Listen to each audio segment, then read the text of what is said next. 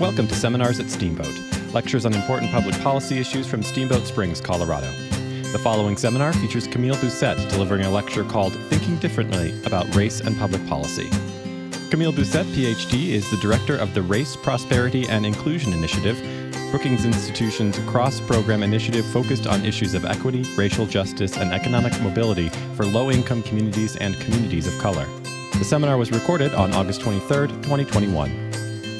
Good evening, everyone, and thank you, Joella. We're delighted tonight to welcome Camille Busette, who is the director of the Race, Prosperity, and Inclusion Initiative at the Brookings Institution. The initiative focuses on issues of equity, racial justice, and economic mobility for low-income communities and communities of color. Prior to joining Brookings, Camille was an executive at the World Bank, where she led its financial inclusion innovation arm, working globally with financial service executives on regulatory, data, and cybersecurity issues. Camille was the first CEO of the Consumer Financial Protection Bureau's Office of Financial Education, where she initiated research on financial well-being and was a member of the policy and executive management teams. She has worked on behalf of low-income populations at the Center for American Progress and with organizations that help people manage their money in order to improve their financial health. You can read more about her extensive and impressive career on our website, seminars@steamboat.org. And as Joella said, let me remind you also that you can ask questions via the chat link that you will find at the bottom of your screen. Please feel free to post questions at any time during her presentation. After Camille has finished her talk, I will moderate the Q&A session. Please join me in welcoming Camille Busette, our seventh and final speaker of Seminars at Steamboat's 2021 season. Camille? Thank you, Linda, for that very, very kind introduction. Good evening, everybody. I'm thrilled to be here. I especially want to thank my colleague, Belle Sawhill, for extending an invitation to me to engage with all of you. I'm really looking forward to our discussion. But before we do that, I'm going to address some of the concepts that underpin modern day racial dynamics in the US. And first, I'm going to speak to you about space and the importance of space and racial dynamics in the US, because I believe space plays a unique role in the ways in which racism and discrimination are reinforced, negotiated, and contested in the US. Second, I'm going to discuss the importance of slavery as an institution for understanding disparities in wages and wealth. So very light topics there. So as I mentioned, one of the key themes for this discussion is the concept of space. And the space I'm referring to here is obviously not outer space, but it is the physical, cultural, and historical space. So if you remember nothing else from this discussion, I do want you to remember that space has been and continues to be on the front lines of race relations in the US.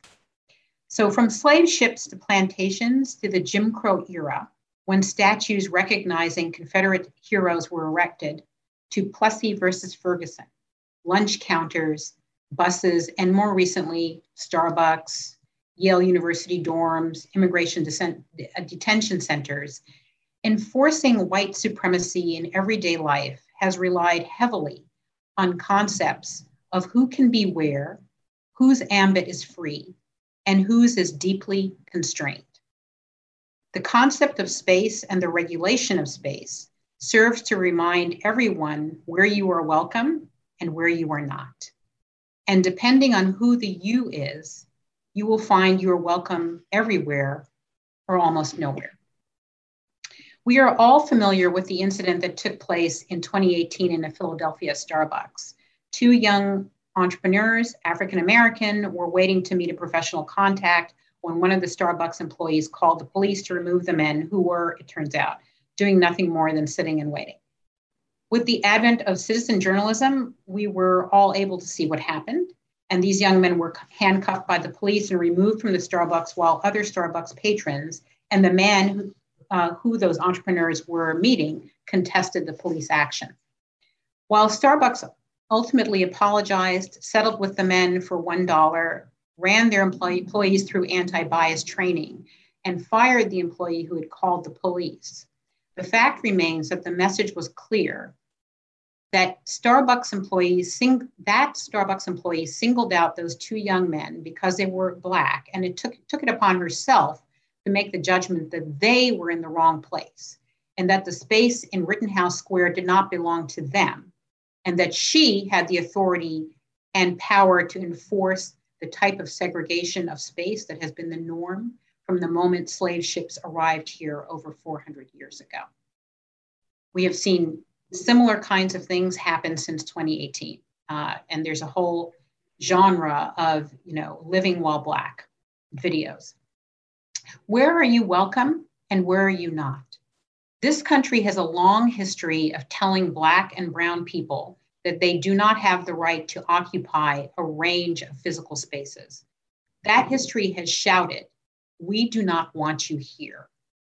After the Civil War, in particular during the Jim Crow era, many hundreds of statues commemorating Confederate heroes were erected in public squares, on streets, in office buildings and schools, where office buildings and schools were named after Confederate leaders, all to say to freed men and women that this is still our space and we will do with it what we like, and we do not want you here, so you are not welcome here. An interesting fact, an economist at the Economic Policy Institute has shown that the rate of African-American voting is today lower in places that have a preponderance of Confederate street names and statues than in places that do not have those attributes. That Jim Crow set of cultural practices around the regulation of space became more formalized in the 1920s and 1930s in several ways. First, it became common to erect signs that regulated the occupancy of physical space. Signs that said no Negroes or no dogs, no coloreds, or there's a colored entrance in the back, et cetera, continued a long tradition of the regulation of Black and brown people in public and private spaces in the US. Second, residential covenants, which specified high value to low value real estate tracts, enforced spatial segregation throughout cities and towns in the US, redlining as it's known, still exacts a price today. Most African Americans who do own homes, the market value of which is lower than that of similar homes owned by white families. And my colleague, Andre Perry, has done a lot of work on this in Brett Brookings. And for those who do not own homes, many live in areas that have been decimated by decades of disinvestment and neglect. Third, Blacks in particular were subject to terrorism. So lynchings and the Tulsa race massacre of 1921 are previous examples of terrorism. And in the modern day era, police bias, racial bias in policing is another example of terrorism. As it turns out, this is an especially effective way of regulating space. And as you know, until relatively recently, segregation existed in schools, universities, in workplaces, and exclusion from certain professions and from unions were the norm. All of that has added up to where we are now, a place that has regulated physical as well as historical space. When we look at our history, our official history as a nation has routinely excluded the contributions of the original Americans, of African Americans, of Asian Americans, and Latino Americans. And it is because that official history has been so exclusionary that we need to have museums such as the National Museum of African American History and Culture dedicated to showcasing specific histories and contributions. People of color are not seen as part of the tapestry of official US history. So we need to understand how our regulation of space and who regulates it perpetuates inequities throughout our society. When you tell people they are not welcome somewhere, when you build schools that look like jails, when you treat Black and brown preschoolers and typical teenagers as criminals, you are clearly saying you do not belong here. When you over-police, so Black neighborhoods tend to have far more aggressive policing than white neighborhoods, you are also regulating space. And the impact of that regulation of space has consequences. According to the US Census, in 2019, 18.8% of African Americans were living in poverty. And this was the lowest rate observed. This was absolutely the lowest rate observed since poverty estimates were first produced for this group in 1959. So it's almost 20%. The corresponding poverty rate for whites for 2019 was 7.3%. In addition, today there is a significant racial wealth gap where white households have 8 times more wealth than Black households. Moreover, our criminal justice system preys heavily on Black families. Black boys have on average a 1 in 3 chance of being incarcerated, and in some cities it's much higher than that. And while many state judicial systems have moved away from non-unanimous juries, some, like heavily Black Louisiana, still retain them, a vestige of ensuring that African Americans do not move too far away from a life of incarceration and therefore separation from whites. We know that whites are more likely to use drugs in the United States, but Blacks are more likely to be arrested and convicted for possessing drugs. Regulating space is a very American phenomenon. We have created Indian reservations, camps for Japanese American citizens, and cages for young children coming from Mexico's Central and South America. The results are rarely good and never in keeping with we hold these truths to be self-evident, that all men are created equal, that they are endowed by their creator with certain unalienable rights, that among these are life, liberty, and the pursuit of happiness. Now I want to turn our attention to the institution of slavery. As we know, this was an especially brutal form of servitude, and there were some key elements which today shape some important dynamics in the US economy. So let's start with the basics. I think it's well known that enslaved African Americans were not paid for their labor. That's the whole premise. And that this has been the central point of discussions of reparations for Black Americans. Even after the Civil War, African Americans remained in virtual servitude as poorly compensated day laborers. This has set the stage for a consistent trend in racial wage dynamics in the US. In the US, we know that there are many, many disparities in wages and pay. Women, on average, earn 80 cents to every man's dollar. People who only have high school degrees, on average, earn less than those with some college. But there are notable persistent race-based disparities as well. In 2019, African American women earned on average 63 cents for every dollar earned by white men. African American men, on average, earned 75 cents for every dollar earned by white men. But fewer African American men are in the workforce. They tend to experience the highest unemployment rate in the US. Race-based disparities in pay exist all the way from hourly labor to career professionals. And it turns out that having a college degree does not, on average, for African Americans, and particularly for African American males, net the same type of financial gains that it does for white Americans. So where does that leave us? The combination of spatial segregation and the acceptance of the fact of unequal pay based on attitudes about the value of people can lead to public policies that produce unequal and discriminatory results. But how do we know when public policies are racially unjust? Sometimes it's pretty easy, and sometimes it's really not easy. So, for example, there tend to be many African American neighborhoods in the US that are close to toxic waste dumps or railroads or some kind of undesirable and unhealthy industrial edifice. That seems fairly straightforward. That kind of persistent pattern seems like, okay, there's something going on there that is race-based. Likewise,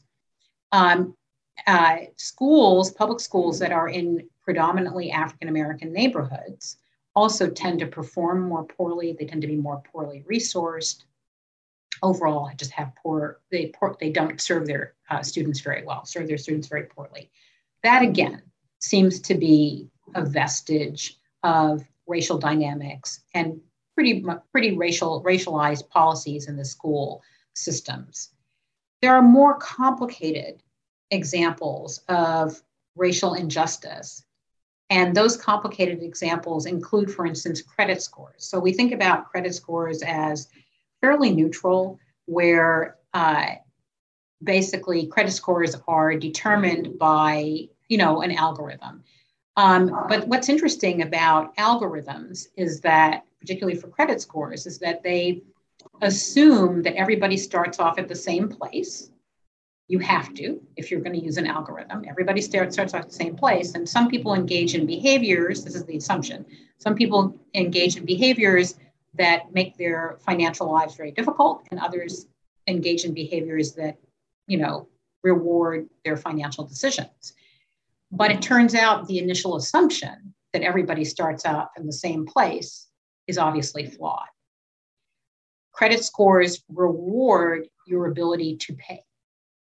Your ability to pay is based on income and wealth. If you're starting on the back foot on both of those things, it's going to be very difficult for you to do well in the kind of credit scoring system that we have. Another example of a more complicated policy that, you're not really sure what's going on there is the Black wealth deficit more generally. So we're at a point now in the United States where African Americans get college degrees. Some of them go on for graduate degrees. Some of them, work, many, many hundreds of thousands work in private industry, et cetera. And you would expect that at some point, the racial wealth gap would close. We haven't seen that. We haven't seen the racial wealth gap close to any appreciable level. So there's a set of policies having to do with finances, with the wages that you're paid, with the way you're remunerated, with the kinds of benefits you get at jobs, et cetera, that don't end up being equivalent for African Americans and for other folks. So there are a number of policies which, on the face of it, could look very neutral. There are others that are clearly racist, but we know that in the public policy space, we're going to have to sort through a range of public policies for whom the outcome turns out to be racially unjust. One of the interesting things that one of my colleagues at Brookings has looked at is that despite the consequences of the regulation of space in the US and the disparities in income and wealth, is that African Americans and Latinos, when they are surveyed on their levels of optimism, tend to be much more optimistic than white Americans. It's a very interesting finding, and it's consistent. She's been doing these surveys for years, and it's consistently that way. So one of the things that I think about when I do my work is how do we build on this optimism that is always there, that African Americans and others really buy into the American system and the American dream. So how do we build on that optimism? How do we create a sense of belonging in all spaces after more than 400 years of working extremely hard to say that you do not belong? We do that, I think, by challenging ourselves to imagine a future where space, both literal and figurative, is the province of all. So to effect change, when we think about policy, do we start with outcomes like the racial wealth gap, like the fact that African American men are less likely to be in the labor force? Or do we start with belief systems? Or do we do them both? I think we are at a very interesting inflection point because now we're seeing public policy leaders step up and try to work on both the belief systems and the outcomes. So some examples of belief systems are changing street names or names of institutions, getting rid of Confederate statues. Some examples of outcomes, working on outcomes, are the latest iteration of the Payroll Protection Program, which is really targeted on sole proprietor minority businesses. So there's an attempt to change the outcomes for those folks. A lot of legislatures, state legislatures, are thinking about changing criminal statutes for drug possessions. And then, of course, there's both a local level, but also a national conversation about reparations. So that's a focus on outcomes. So the question is, how do we imagine a future where this legacy of spatial regulation and this legacy of tolerance of real disparities, consistent disparities, racial disparities in pay and in compensation and wealth exist? How do we reimagine that future, and what role do policies play in our ability to address both the belief system and the outcomes? I am going to stop there, and I welcome a very robust discussion. Thank you. Thank you, Camille. That was very provocative and gave us a lot to think about. But I want to ask you a question about that video. That looks to me like microaggressions. When we clutch our purse a little more closely, when we pass an African American on the street, when we take our child and move the child from one side, from one hand to the other hand, when we pass somebody. Could you address the microaggressions that we all see every day but don't recognize as such? Sure. I mean, I think, one of the interesting things about just being human is we develop a sort of little code book in our heads that tells us this is dangerous, this is not, this is risky, this is not. And what I think is unfortunate and enduring in the US system is that we have attached a very negative set of attributes to African Americans, but particularly to African American men. And so I think what that video does is it really demonstrates, here's an African American man. You can't really tell that he's a professional as you first, encounter him.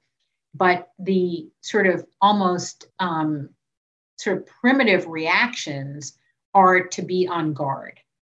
And I think that says a lot about our history and how we have, over time, have thought about particularly African American males as scary and violent.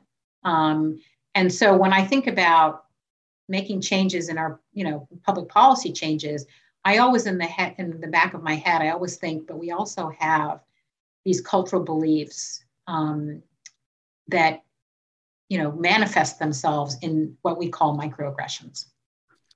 I want to ask a question about the impact that discriminatory policies have on other people besides the minorities at whom they're targeted. Because it seems to me that everybody gets impacted by racially discriminatory policies. Could you address that, please? Yeah, I think that is a really excellent insight. And the way I think about that is in a couple of different realms. So on a more localized level, when you have redlining, for instance, which, unfortunately has affected lots and lots of cities in the US, what that does essentially is it creates zones that are really highly disinvested, in which there's a lot of disinvestment. And when you have that, that means those zones cannot be open to everybody. Like no one wants to go there, right? So you're limiting the real estate, literally. You're limiting the real estate that's available to everybody. And if you have enough of those kinds of places, then your the actual real estate, like housing and residential real estate, tends to be limited to very specific areas. And that means your cost of housing can really be driven up because you don't have the larger, supply, so to speak. So I think of it that way in terms of limiting what is valuable and also limiting other areas that people could, really be living in and enjoying themselves in, et cetera. And of course, redevelopment is meant to address that. Gentrification does address that, but not in ways that are, particularly positive. I also think about our economy generally. And whenever you have discriminatory policies, that means that not everybody is able to reach their full potential.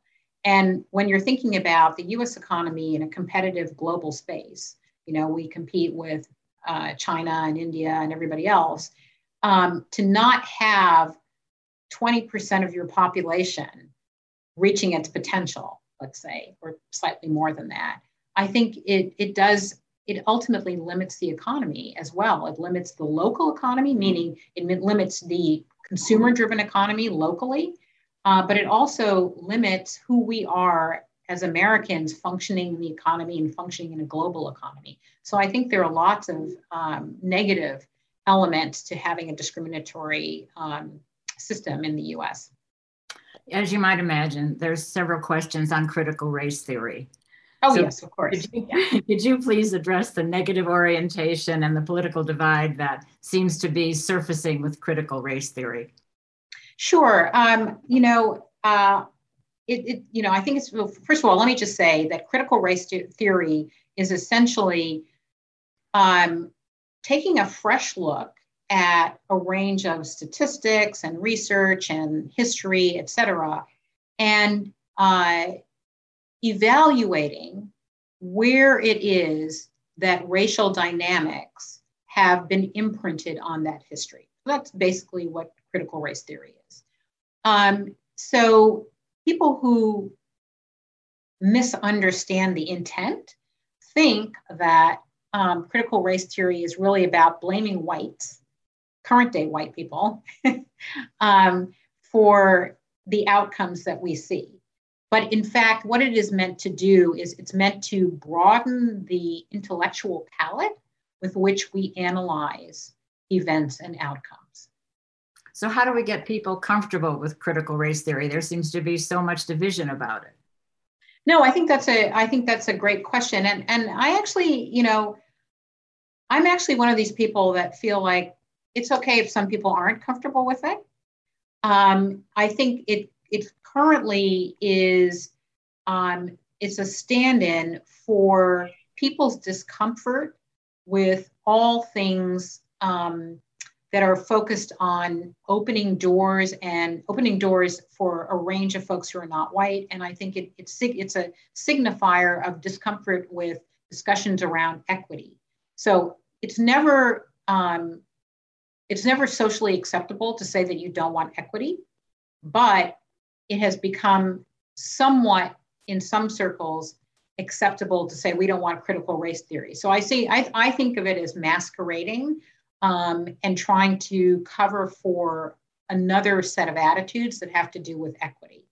And so, I'm one of those folks like, well, if people don't like critical race theory, that's fine. But the main thing is we want folks to understand that it's important when we think about policies, we think about, policies with a small p and with a big P, that we think about the importance of equity and making sure that we are providing an equitable solution in whatever those policy domains are. Do we need to rename it, critical race theory, to something else to make it more palatable to people? I think that would be one way to do it. I think critical race theory, the notion of critical, right, is obviously coming from academe, where it has a certain valence. Yes, but I think to think about it as just sort of adding another set of tools to the way that we think about history in the United States and current events, I think is probably a more palatable and maybe less provocative way of thinking, of treating the same type of subject matter. So we've got young people watching this right now, and two of them are curious to know whether or not you feel that racial relations have improved or degraded during your lifetime. Okay, so I'm 58 years old. So I was born in 1962. So, that's a pretty long swath there. And it's interesting, I've had this very same conversation with my son, who's almost 16. And in my view, things have improved, but I don't think they've improved to the degree that they should have in 58 years, I guess is probably how I would put it. So, we are not sitting at the back of buses, so this is a good thing, but that we should never have been doing that. But we may not be sitting at the back of buses, but it's still difficult for African Americans and other folks of color to make inroads in boardrooms, to executive management, to be able to be considered competent if they get into, or excellent if they get into top schools. Most people think it's affirmative action, or they cut some deal for you or whatever. So I do think that we've made a lot of strides as a country, but this is an evolving picture, and in my view, has evolved a little too glacially for where we really should be. Another question is being asked about how the federal and state governments should address space as a concept. How do they do that in implementing policy? That's a great question. I'll deal with it in two parts. So like locally and at the state level. So I think there are lots of opportunities, particularly now, to think about our environments, or the built environment, and how that built environment either helps us thrive or doesn't help us thrive. And so I think a lot of people know about environmental justice. I would expand that concept to think about the built environment and make sure that when we're thinking about rebuilding things or having development projects, et cetera, that we are thinking about how to make sure that everyone in our community is enjoying the same things, bike lanes, or parks or recreation centers, and that they all are they're evenly distributed and they're easy to get to, et cetera. So I think just rethinking the whole built environment, I think, is important, and it's actually a fairly, I think, current thought now when we particularly, this is where I want to address the federal level, particularly now when we're thinking about a huge infusion that has to do with infrastructure. So when you're thinking about an infrastructure bill, the one that's passed the Senate is really about more traditional infrastructure. But when you think about traditional infrastructure, think about how many highways or railroads or electric transformer farms are sitting in communities of color. And you can think about replanning that and, rezoning, redeveloping, replanning where those things are, or just, eliminating them completely. So I think there are lots of opportunities now to think about the built environment, particularly with the what's likely to be a very large infusion of federal money. So in terms of the federal response to the built environment and to spaces, the federal government, of course, has always been on the forefront, EEOC, et cetera, Justice Department, working on a lot of the legal aspects of spatial segregation. But spatial segregation is really cultural. And I think to the extent that in housing policy, again, in infrastructure policy and environmental policy, we take into account the voices that aren't always at the table. I think that's going to be very important to making sure we actually turn the corner on the regulation of spaces in a way that is enduring, sustainable, and allows people to thrive. That's one thing. Then there's a whole conversation around policing. And policing is, if nothing else, is sort of the raw definition of how you really regulate space, that and zoning. So those are the two areas where I think at a local level, we have a lot of opportunity. We also have a lot of resistance, but I think we have a lot of opportunity to think about, when is it appropriate for us to have a heavy hand with the police? When is it appropriate to have really restrictive zoning? And when is it not appropriate? So when is it that those two things collide with allowing communities of color to thrive? And when is it that they don't? So, and having a really robust discussion that involves the folks who are affected, I think is very important. So do different parts of the country experience spatial inequality differently? Yes, that is absolutely true. I think overall, I would say the U.S. is pretty much a leader in spatial regulation, but there have been some recent reports which have shown actually that the Northeast is probably the most segregated in terms of housing and that sort of thing. That the Southeast is the most regulated with respect to using the criminal justice to regulate activity and space. And then the other parts of the country, like Colorado, have a little less of that, with particular cities in particular areas having maybe higher levels than maybe their state does. So for instance, Peoria in Illinois, Racine in Wisconsin, higher levels of that kind of regulation than you might have in the overall state. Well, it's interesting, Steamboat Springs, I think, has a minority population of give or take 12 to 14%. Mm-hmm. So in a community that has such a small minority population, how do you deal with those kind of issues in that kind of a community?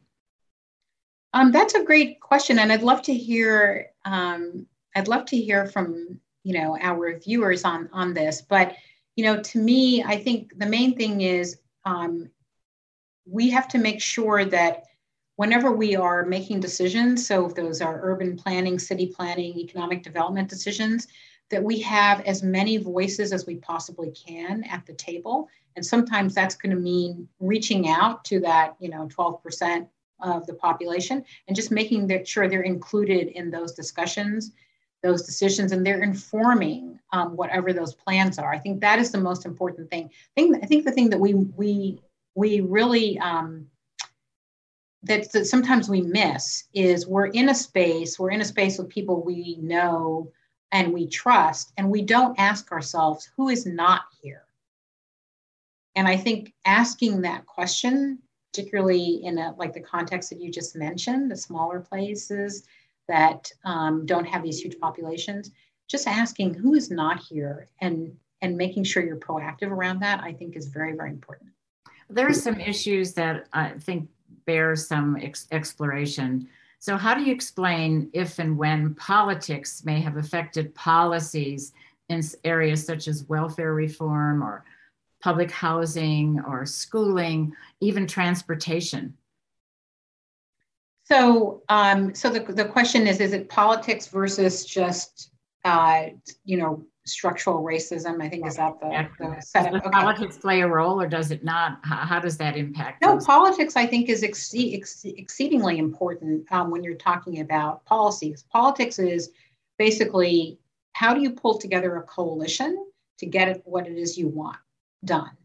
And in the U.S., sometimes those coalitions have included people of color, and they're very important to actually getting a policy done. And sometimes they have not included those folks. So politics, the art of the possible, is really the art of pulling together those coalitions. And it's very, very important to public policy. That's how you get a lot of things done, except for regulatory action. It's pretty much how you get a lot of things done. So when we're thinking about transportation or housing policies at the local, state, the federal, all those levels, it's about, do you have enough votes, enough of a coalition in the people who are like-minded to be able to pass your policy or get it to a point where you want it to get to, or do you need to bring in other people? And so where policymakers bring in communities of color, it's because they need them politically to do that.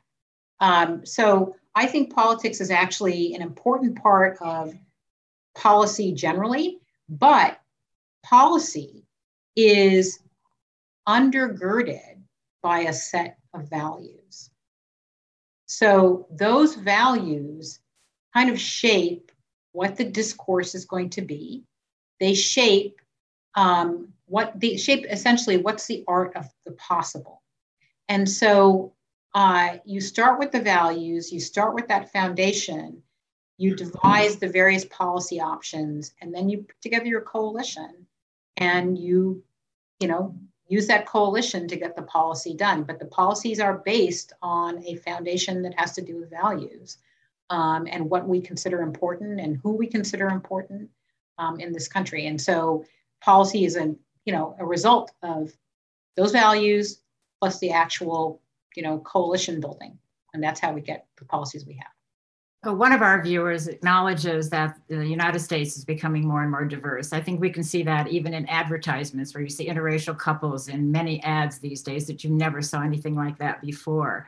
Right. And so the question is, which of the various racial disparities should we focus on first? Oh, that's it's a very good question. And it's one that I think sort of ended with, which is, where do you focus on outcomes? Do you focus on the attitudes that lead to those outcomes? So to me, from a very pragmatic perspective, in this country, if you really want people to be able to reach their full potential, you start, I think, with the disparities between Black males, Black boys, and Black males, and everyone else. So in the U.S., when you look at all our statistics, Black men and Black boys end up less likely to fulfill their potential than everybody else, except for Native American men and boys, who also fare extremely poorly and who also have very, very similar kinds of experiences in the US. So to me, you focus there, you start exploring why that is the case, and you focus your policies on trying to eliminate those disparities. By definition, because Black men and Black boys live in families, you're going to have to deal with, how do you actually create a path forward for their families to do well? How do you support them in school? How do you make sure that school, home, et cetera, all those are very nurturing environments? And how do you make sure that as they progress through life, that they are supported and nurtured and able to take advantage of good jobs, good education, good jobs, housing opportunities, et cetera. So I think that's where you start, because those are the folks that, at least from a data perspective, are the ones who are showing the most amount of distress, and the ones for whom that distress has been extremely longstanding. You mentioned families just a moment ago, and I think many people don't understand the talk that Black parents have with especially their sons, their Black sons. And so could you address the talk and explain to us how that manifests itself and how you talk to your young people about what might be out there that they might face? Sure. I mean, I think there are different versions of the talk depending on, who you are and where you're situated. But I would say that at its very most basic, the talk is really about, the world is not created equal. You will not be treated with respect. And you should expect that the outcomes you might see for white people are not going to be the outcomes that you're going to experience. And in fact, when you are in an encounter with the police, it's highly likely that your life will be on the line, which is not going to be the same for, a white young person apprehended by the police. It's extraordinarily difficult to convey to young people like tweens and teens who are really at the apex of their self-confidence, which is just normal for that age group, that something devastating could happen to them despite their best efforts. And so the talk is really about, in some ways, brutally and very cruelly bringing down that self-confidence and saying,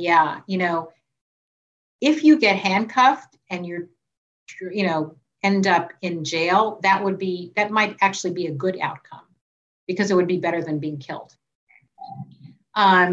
It's unfortunate, but it is, as we've seen with George Floyd and a range of, a whole host of other individuals who we've lost over the last few years, that it is actually a reality. And so I think Black parents like myself are very careful to make sure that their young people, particularly their young men, are aware of this as a possibility and know how to conduct themselves should they get into a position where they are interacting with the police in a non-positive manner. Well, you might not be surprised to find out that there are questions about voter suppression. So yes. would you please address the issue of voter suppression and how it's manifesting itself in almost every state in the country? Well, right. So, I tend to be a little more philosophical about this, and I think maybe others might be. So we just witnessed a very historic election where the turnout was incredibly robust, and particularly robust in some of these key swing states, Georgia, Arizona, Nevada, et cetera. And whenever you have something that you have an outcome that doesn't meet with the expectations of those who are in power, they always try somehow to make sure they regain power. This is kind of I would say, a dictum of politics. I used to be a student of communist regimes that had transitioned to democracies, so way back in the 80s and 90s. And it turns out that when people lose power, they don't like that. And they try in a variety of different ways to regain that power. So in some places, it's very authoritarian, other countries. Here we do it by passing laws that try to suppress and make sure that people of color in particular are not voting. What is interesting about some of these laws that have been passed is that they may end up suppressing votes across the board, making it very hard for particularly people in rural areas, for instance, to get out and vote. So I think it will be interesting to see what actually is the outcome. I think the intent of a lot of these state legislative reforms is obviously to suppress votes, but it'll be very interesting to see if that actually happens.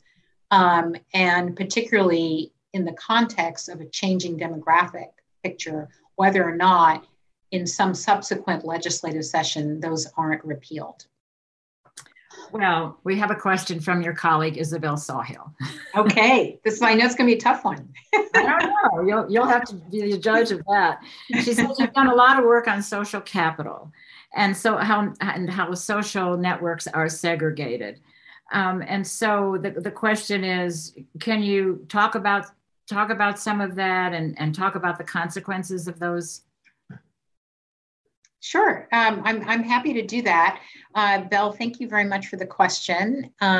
So what I did with another colleague of mine, Richard Reeves, who you might know, is we wanted to know if people's connections, their social connections, whether or not that had any impact on economic mobility.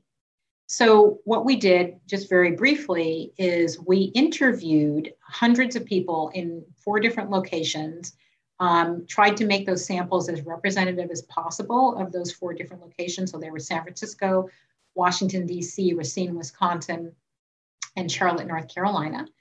And what we asked people was, when you want to find a job or a housing opportunity or an educational opportunity, who do you turn to? And then describe those people to us. So what we found once we collected all the data, analyzed it actually quantitatively, is that social networks that are related to economic mobility, so to getting a job, changing your housing situation, or getting more education or training, those kinds of networks are highly racialized. So whites tend to have only whites in their networks. Blacks have mostly blacks, but have a few sprinklings of others. Latinos have mostly Latinos, but they also have sprinklings of others. So it tends to be relatively racially homogenous in this country. And we also found that white men, of course, were the most networked, and white women less so, Black women less networked, but most poorly networked were Black men. And so what that all means is that when we're thinking about economic mobility, we're thinking about how do people get ahead, how do they get good jobs, et cetera, the networks within which you're enmeshed are very, very important to how you end up from a financial and economic perspective. And so if your networks are small or very constrained, not particularly broad, and they only include a few people who are, could really be helpful to you, then you're going to have very limited opportunities. And so we saw with Black men that they typically had one network connection for all those things. And we think part of the reason for that is that they are very highly regulated. They're regulated everywhere. They're pulled out of school at much higher numbers. They tend not to be employed, et cetera. They tend not to be in college. Places where you form these networks, they tend not to be there, and pulled out for various different reasons. So what that means is, these are folks who are not really plugged in to the kinds of networks that allow for that opportunity. But more importantly, from a policy perspective, when policymakers make policy, they make assumptions about the transmission mechanisms of that policy. So, for instance, if you were the person who first put together the payroll protection program for, in the initial months of COVID, you would have expected that you put out, you kind of blanket the airwaves with that announcement, and that people will, hear that, and then they'll apply for these payroll protection programs, right? So it turns out that you need to be embedded in a social network that actually can convey that information. People who were not in a social network that could convey that information didn't apply for those programs. So they had subsequent versions of it, and the most recent version of it under the Biden administration really explicitly targeted sole proprietor, minority entrepreneurs and business owners, because they realized, somehow the knowledge about these programs, about the payroll protection program, just isn't filtering through. And one of the reasons for that is that those folks are plugged into very different social networks. So how do you build allies? Who do you collaborate with to get some progress? In terms of social networks? Yes. Yeah, so social networks are all about who you feel comfortable with.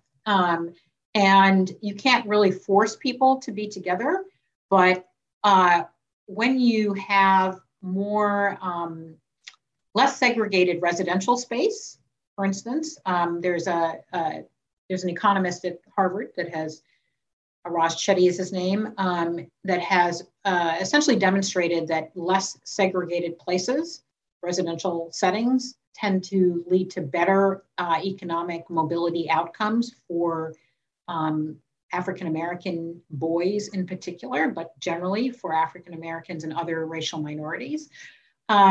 So if you have less segregated housing, then you are likely to have outcomes that are overall better in terms of social networks.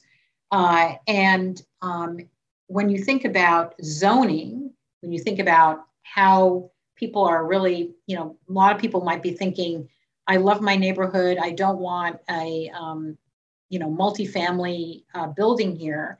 So you want to think about how do you make changes in zoning laws so that people who own single family homes feel like it actually enhances their property value. So there are a lot of different, I think, ways of approaching this, but I do think residential segregation is one very important thing. And then the making sure that schools also have a very diverse population is also very important, because that's where people tend to form their social networks as well. On a broader scale, what about organizations like the Industrial Areas Foundation and their efforts to try to bring communities together and force public policy at the local level? Are they effective? Well, I think some of those are very effective, and some of them, it just depends on who ends up being participant in the conversation and informing those conversations. But I think any effort that's made to make sure that there are lots of diverse voices is always going to be welcome, and it's always a very important way of broadening those social networks. Well, you might be interested, of course, in the fact that that 15-year-old who's watching, who I told you about a few minutes ago, now wants to know, what is it you hope for your 16-year-old? What do you tell him? So, great question. First of all, I hope he has a normal year, but I don't know, how likely that is. And I hope my 15-year-old viewer also has a very normal school year. But what I really do hope is that for all young people who are in those age groups, that they really are able to live in a place where everybody really can just meet their aspirations, that there really isn't a difference in educational quality between one community and the next, that people are able to get a job, whether their name is, Jason or Deshaun, whether, that they're able to afford to go to schools without racking up a huge student loan debt. I really want them to be able to thrive, and, for my son to be able to have every option open to them without somebody, saying that, this isn't something that isn't a place where we think you should be. And I just want to have the opportunity for them to have those broad range of opportunities, and also to be in a position where they see a lot of people like them in similar kinds of occupations, in similar kinds of settings, and that where there really just isn't a lot of emphasis placed on race. What about mentors? How important are mentors to the underserved population? Well, mentors are important to everybody, right? Everybody, I think, benefits from having a mentor.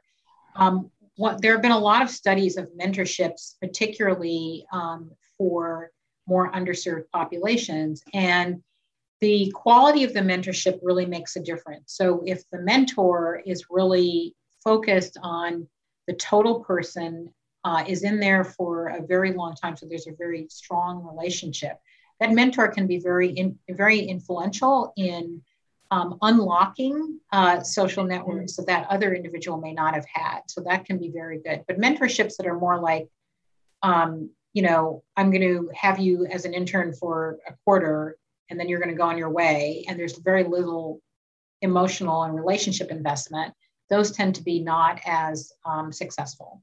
How do we judge success? How do we know when we've made it?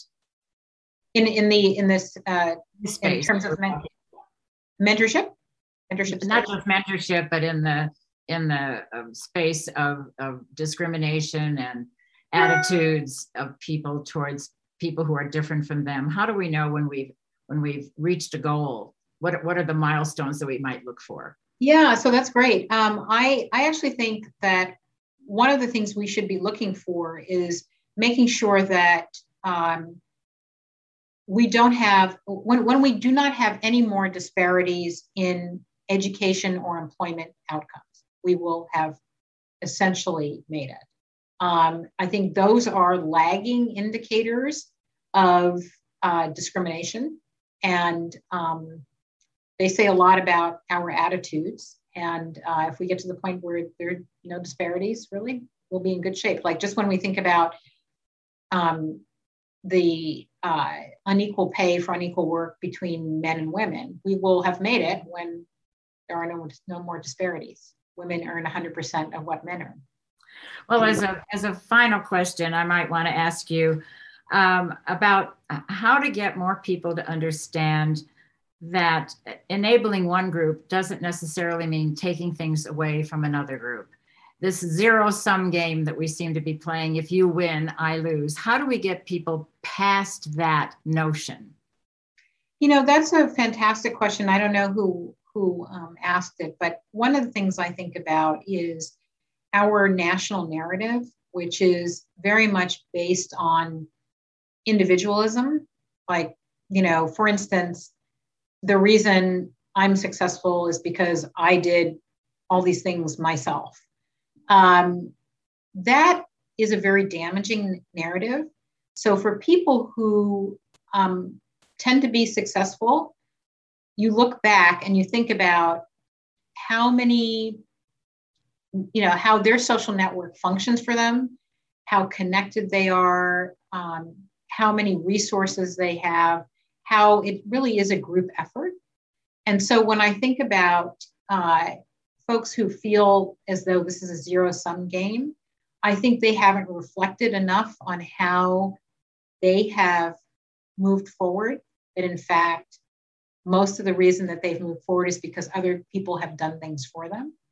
And so when we think about that, when we think about, all of us in that context and think about how each individual really deserves to be able to have those kinds of, the kind of guidance, the kind of support, et cetera, reflecting on how you got where you are, I think will help open people's minds to realizing it's really not a zero-sum game. It's all about all of us kind of supporting each other.